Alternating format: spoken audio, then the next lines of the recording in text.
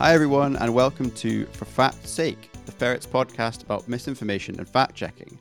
I'm your host, as always, Ali Bryan, and with me is my wonderful co-host, Paul Dobson. How are you doing, Paul, and what's on the show this week? I'm doing very well. I think, like everybody else in Scotland, been watching the events in politics over the last week with a bit of amazement and people's careers seemingly crashing and burning before Yeah. our eyes. We've got lots of good stuff coming up this week. We're speaking to Dr. Precious Chatterjee Doody, who's an expert on Russian disinformation, and we'll be talking to her about how the disinformation tactics have evolved over the course of the Ukraine war as we approach the 1 year anniversary of Russia's invasion. What else have we got coming up, Ali? Well, you might have heard the controversy, conspiracy, ridicule about the idea of 15-minute cities or 20-minute neighborhoods. We'll be delving into what that means and why it's been linked with some global conspiracies. What's on Paul's Curiosity Corner this week, Paul? Well, yeah, as you say, 15-minute cities is one that could have previously maybe appeared on Paul's Curiosity Corner, but instead we're looking at a viral online claim about the EU and the fact they're going to apparently start making us eat bugs. Delicious.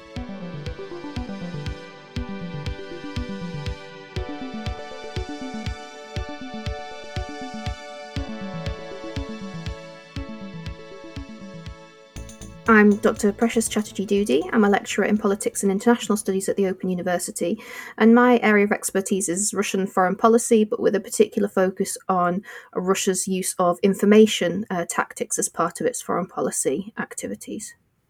We're now a year into Russia's invasion on Ukraine. How successful have Russia's information disinformation tactics been in shaping international public opinion on the conflict? This is a really interesting question, and it's one that I get asked an awful lot. But I think there are kind of two sides to it. So if you look at the reaction to Russia's invasion in the so-called Western world, so, across Europe and North America, for example, it's been overwhelmingly negative. And the ways that Russia has tried to justify its invasion have kind of gone down like a lead balloon. Nobody believes those justifications. It's been seen as a complete act of unprovoked aggression. But that's not the only audience, I would say, for Russia's justificatory narratives, right? And some of the stories it's been telling have had, I guess, a far greater resonance in other parts of the world. So Russia has talked about, this being provoked by NATO, NATO's neo-imperial expansion. It's a symptom of Western hegemony, and Russia is just responding to that. And that kind of narrative is one that builds on what it's said for many years, trying to position itself as a sort of leader of the so-called rising powers or global south. And it's sort of tried to forge an identity for itself as that kind of vanguard, I guess, of the non-West. And I think in some places those ideas do have more resonance, places that have a more recent history with colonialism and more recent negative experiences with colonialism are sort of predisposed to maybe take that as given, despite the fact that when you look at it objectively, Russia's actions are inherently colonial in outlook, and it's even kind of justified them at home as being, an imperial type project. Do you think Russia's justification narratives have shifted as the war's gone on and as it's focused on new audiences, or are we seeing similar justifications as we did last year? Yeah, the narratives have really shifted at different points, and I think that's one thing you have to understand about Russia's use of information is that it's not entirely like a blunt instrument. It's quite responsive and quite receptive to prevailing conditions and changes in them. So, at this, like pre-invasion, Russia was essentially denying that any invasion was going to happen, despite these amassings of troops on Ukraine's borders. And it was preparing its information case, which was essentially to pretend that there'd been some kind of Ukrainian provocation that it had to respond to. And it started its invasion on the back of these narratives of a so-called genocide of Russian-speaking populations in eastern Ukraine, in particular in that Donbass region. Now, the use of the label genocide, I suppose is inherently problematic because that's not what was going on. There'd been some sort of language restrictions, and that was about it, basically. But Russia's kind of weaponized this idea of genocide over time to try and justify what it was doing. And it anticipated a very quick victory. And when that didn't materialize, I think there was a need to kind of revitalize those justificatory narratives, I suppose, in response to what was happening on the ground, right? So then we see this idea that, Ukraine is a neo-Nazi regime. We'll ignore the fact that its president is a Jew who was kind of elected on a landslide. We'll ignore that Russia's Wagner Group, private military corporation with ties to the state that has a lot of action on the ground in Ukraine, we'll ignore that they have a very heavy neo-Nazi presence, and we'll kind of mirror that charge at Ukraine. And that is a very standard Russian tactic of mirroring the allegations that appear towards Russia onto its adversaries. And shortly, in the first kind of first few months of the invasion, this idea of so-called denazification was ramped up to the max and reinterpreted as de-Ukrainization. So we got Russian state media basically saying, Ukrainians are just Russians by another name. There's no legitimate Ukrainian national identity. To believe in a Ukrainian national identity out of nothing, you have to, by definition, be an extremist nationalist. So Ukrainian identity, the idea of a Ukrainian state, is neo-Nazi by definition and can only be solved if that state ceased to exist. So is that because, as you say, because the narratives get more grand and more colonial because they're not being successful? Is it a reaction to that? Or because it doesn't seem to be shifting public opinion internationally? I know there's the two, we've talked before already about the two audiences they have, but is it more like sort of, becomes the denazification argument becomes more of a anti-Ukrainian argument because the other things aren't quite sticking? I think it's because any narrative to be successful, it can't just come out of nowhere, right? It has to tap into pre-existing thoughts, opinions, and prejudices. Now, one of the most important historical myths for the Russian nation is the idea that the Soviet people, and within them the Russians making a particularly dominant contribution, they saved the world from Nazism in World War II. They don't even call it World War II, they call it the Great Patriotic War. It is fundamental to Russian national identity. And so even, this week we've seen like billboards going up in Russia basically saying, we did it once, we'll do it again. And then transposing photos of World War II era Soviet soldiers with contemporary Russian soldiers in Ukraine and trying to play one off as another. And that's one of the reasons behind this denazification nonsense as well, is because that's a huge source of pride in the Russian national imagination that they basically bought global freedom with their own blood. We've heard this being talked about as the first social media war. I know there are other conflicts before now that have had huge social media like propaganda impact. The Syrian civil war, for example, is another good example of that. But who's winning on that front? Who's winning the social media war? My perception would kind of be that Ukraine seems to be. Yeah, well, so first of all, I will really push back against that idea if this is the first social media war. I think for a lot of bystanders, it's the first time it's kind of clicked that war happens on social media, but it's absolutely not at all. So you mentioned the Syrian civil war. Social media was a really important part of the way that the Syrian opposition managed to cultivate kind of global buy-in to their case. Yeah. There are examples prior to that, like Russia's invasion of Georgia as well in 2008 was very much a kind of mediated conflict. You can go further back than that as well. And certainly the Russian regime is very, very intensely aware of the interrelationship between media and war.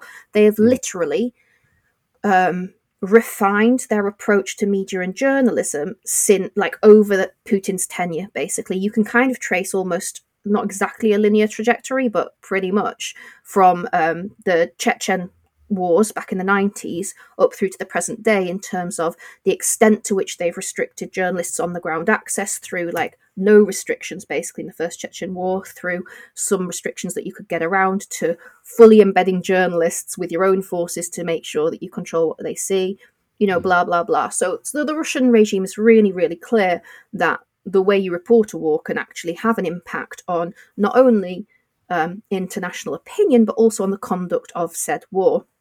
I think in this case, it's particularly clear, right? Because we know that an effective public relations campaign from the Ukrainian side has fed directly into the level of international support they've had. And the key difference, I think, between the Ukrainian approach to information in this warfare and the Russian approach has been a very clear kind of personalization almost. So you look at Zelensky's speeches, and his speechwriting team are outstanding. You know, if he's talking to a Lithuanian audience, he will include Lithuanian cultural references. He's talking to the Brits, he includes British cultural references. You know, it is an absolute masterclass in how you cultivate affect, you know, that sort of emotive, heartfelt response. Now, Russia over the years has been talked about as a master of this type of operation. In fact, they're really not so good at it. You look at their information operations, things like RT and Sputnik, they absolutely try and cultivate effective responses. But the extent to which they're actually successful is really questionable. When we're within a conflict space, how important is it to make sure that you're aware of misinformation narratives that are coming from the West or coming from the Ukraine side, maybe not necessarily Ukraine itself, but from people on the Ukraine side? Yeah, it's vital. I mean, in any conflict like this, I think retaining the moral high ground is pretty damn important. You know, what Russia did was absolutely wrong and unjustifiable by any standards. And what the Russian regime is very good at is taking any possible hint of Western hypocrisy to undermine a genuine Western case. And there have been multiple cases of disinformation and misinformation. So, you know, deliberate and malicious, but also kind of accidental, propagated from the Western and Ukrainian side. Generally, this is because things become shareable, like I said earlier, when we feel them to be true. So there was some examples of these, you know, really beautiful staged photos of like a pre-teen Ukrainian girl with a lollipop and a rifle, you know, and it told a great story about the resistance of the people. And they were, in fact, all staged. And then you see multiple ones, you know, this kid, no parent would allow their kid to have that much sugar as represented in this series of photos, right? But it was very shareable because it spoke to what people believe in and kind of backed that up.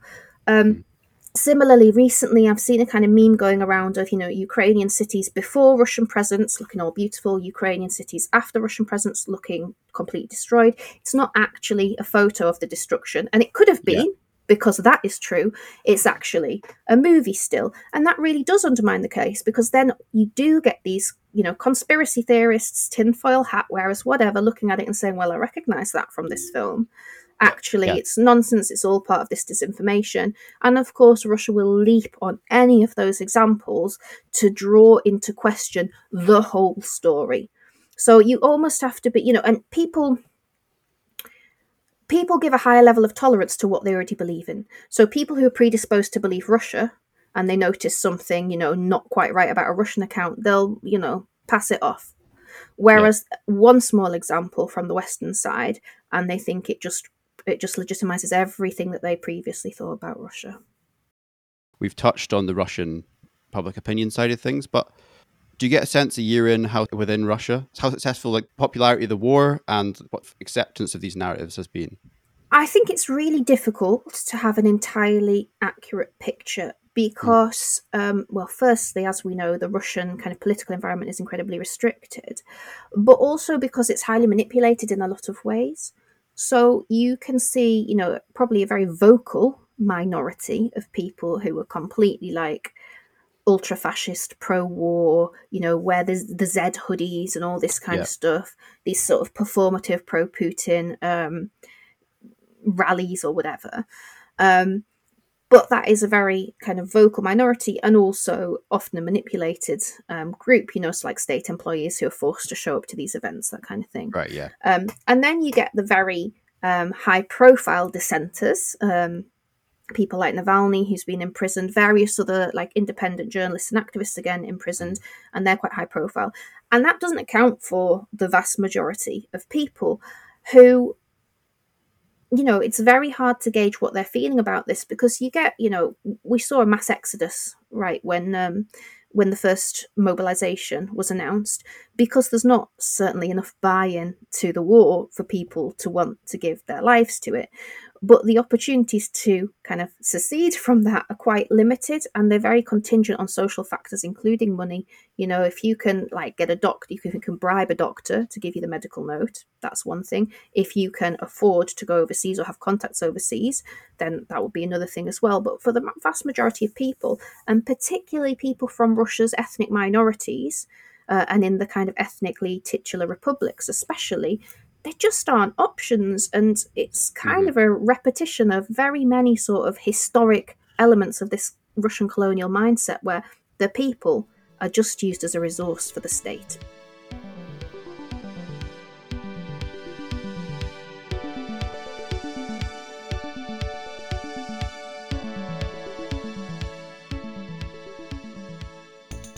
So this week on our site, you've been covering the 15-minute city conspiracy theory. It's one that until recently could have been a candidate for Paul's Curiosity Corner, but it's been creeping into the mainstream in recent weeks.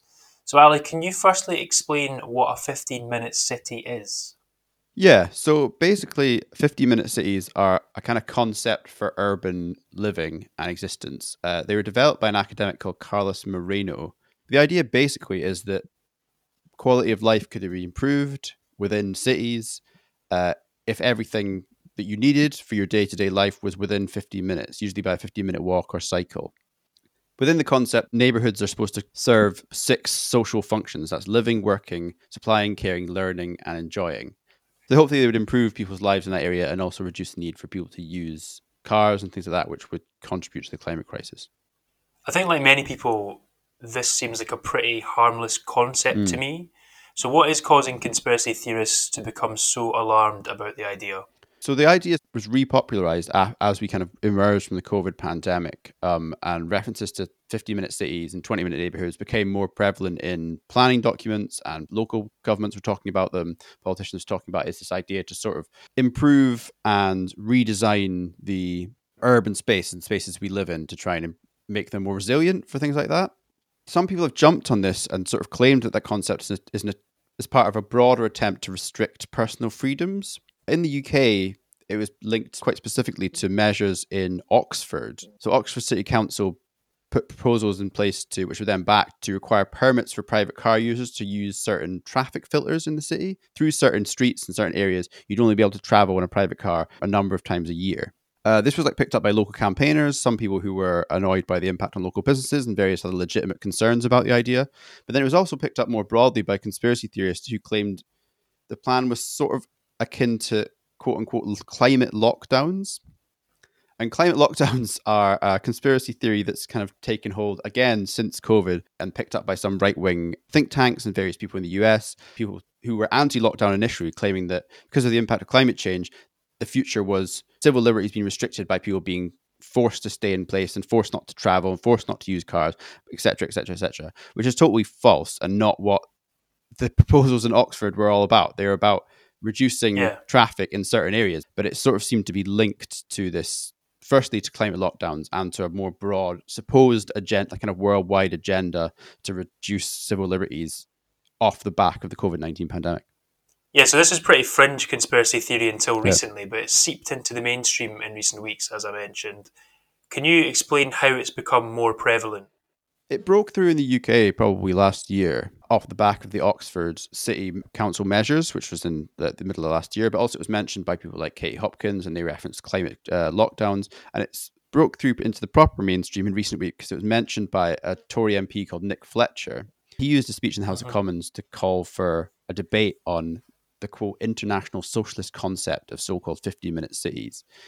He linked them to ultra-low emission zones, which are the emissions-related congestion charge things that they have in London. But he said that low emission zone caused untold damage to cities, and that 50-minute cities were the next step, which would, quote, take away personal freedoms. There doesn't seem to be any evidence, really, for what he's saying there, and it seems like it's been picked up from the kind of conspiracy theory side of things and has come through him.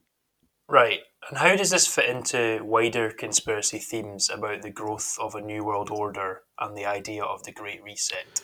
Well, I mean, to explain the Great Reset is probably more elaborate than we've got time for in this podcast. But basically, a lot of these things get linked back to what this overarching conspiracy narrative about what's known as the Great Reset.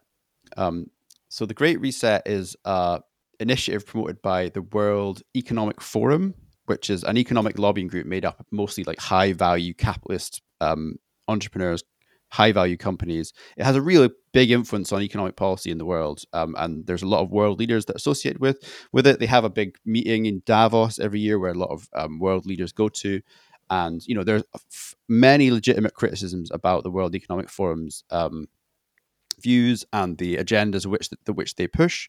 The Great Reset was basically, it could broadly be described as a rebranding of things they were already saying, but the idea was using after COVID-19 ended, the recovery from COVID-19 could be used to make changes to the world's economy, to environmental and social policies to help, in their words, to help the world recover from COVID-19, and also to kind of allow it to set off in a slightly different footing to before the pandemic.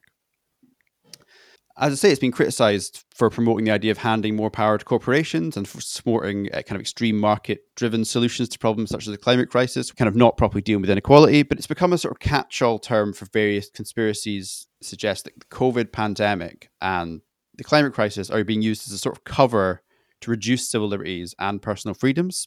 So people have linked the 50-minute city idea and, we could say, innocuous reforms that were suggested in Oxford City Council to this broader idea that 50-minute cities, instead of them being a way to improve the social and community life of areas and stop people from having to travel far away, the aim of it instead is to lock people in the zones they live in order to sort of force them to reduce their carbon footprint and their impact on the environment. But there's no evidence really to suggest that that's what's happening, or that it's an attempt to restrict civil liberties at all.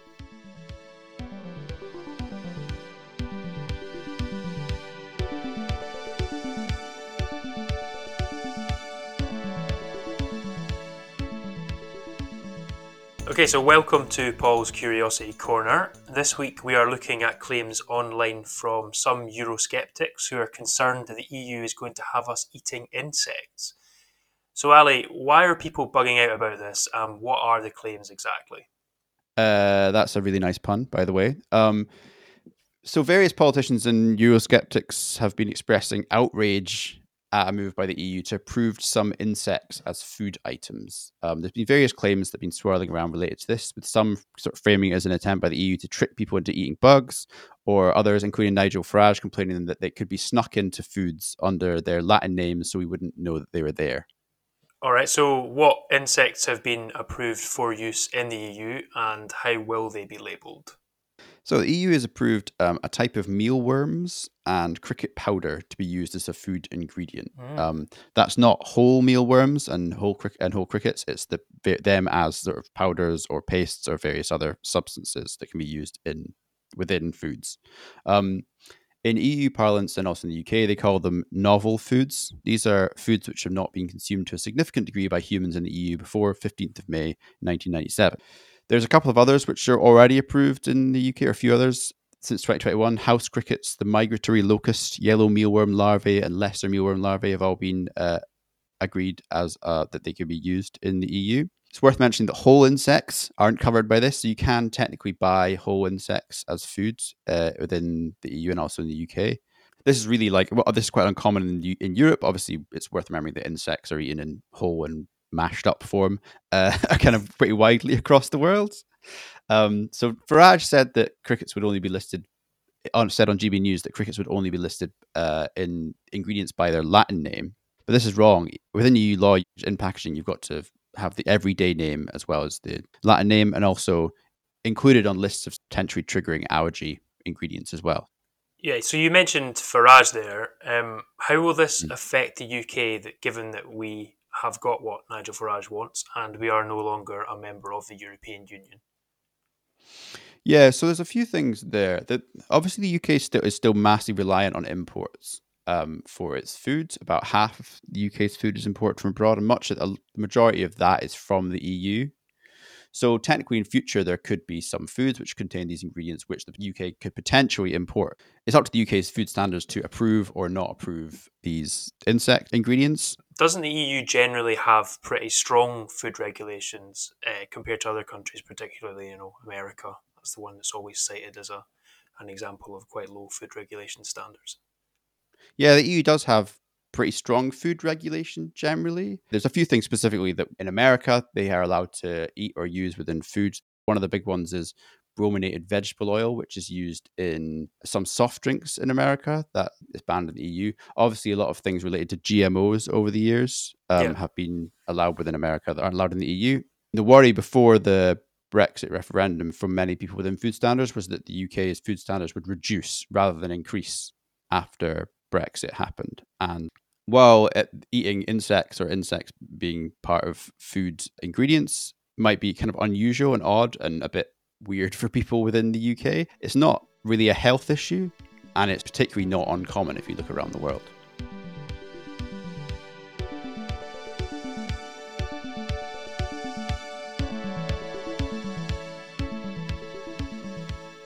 That's all we've got time for this episode of For Fact's Sake. Thanks everyone who's been liking and rating the podcast 5 stars on various podcast platforms. It really does help. So if you have enjoyed the podcast, please give us 5 stars on Spotify or wherever you get your podcasts. Remember, you can get in contact with us at factcheck@theferret.scot if you have any questions or any suggestions for what we should be talking about on the podcast. And if you want to get in touch with us another way, how would you do that, Paul? Well, you can go to our community forum, which is at community.theferret.scot, and you can interact with our journalists. Ali and I are there 24/7 to take your questions. And yeah, we're never off there, really. We'll see you next time. Thanks for listening. Bye. Bye.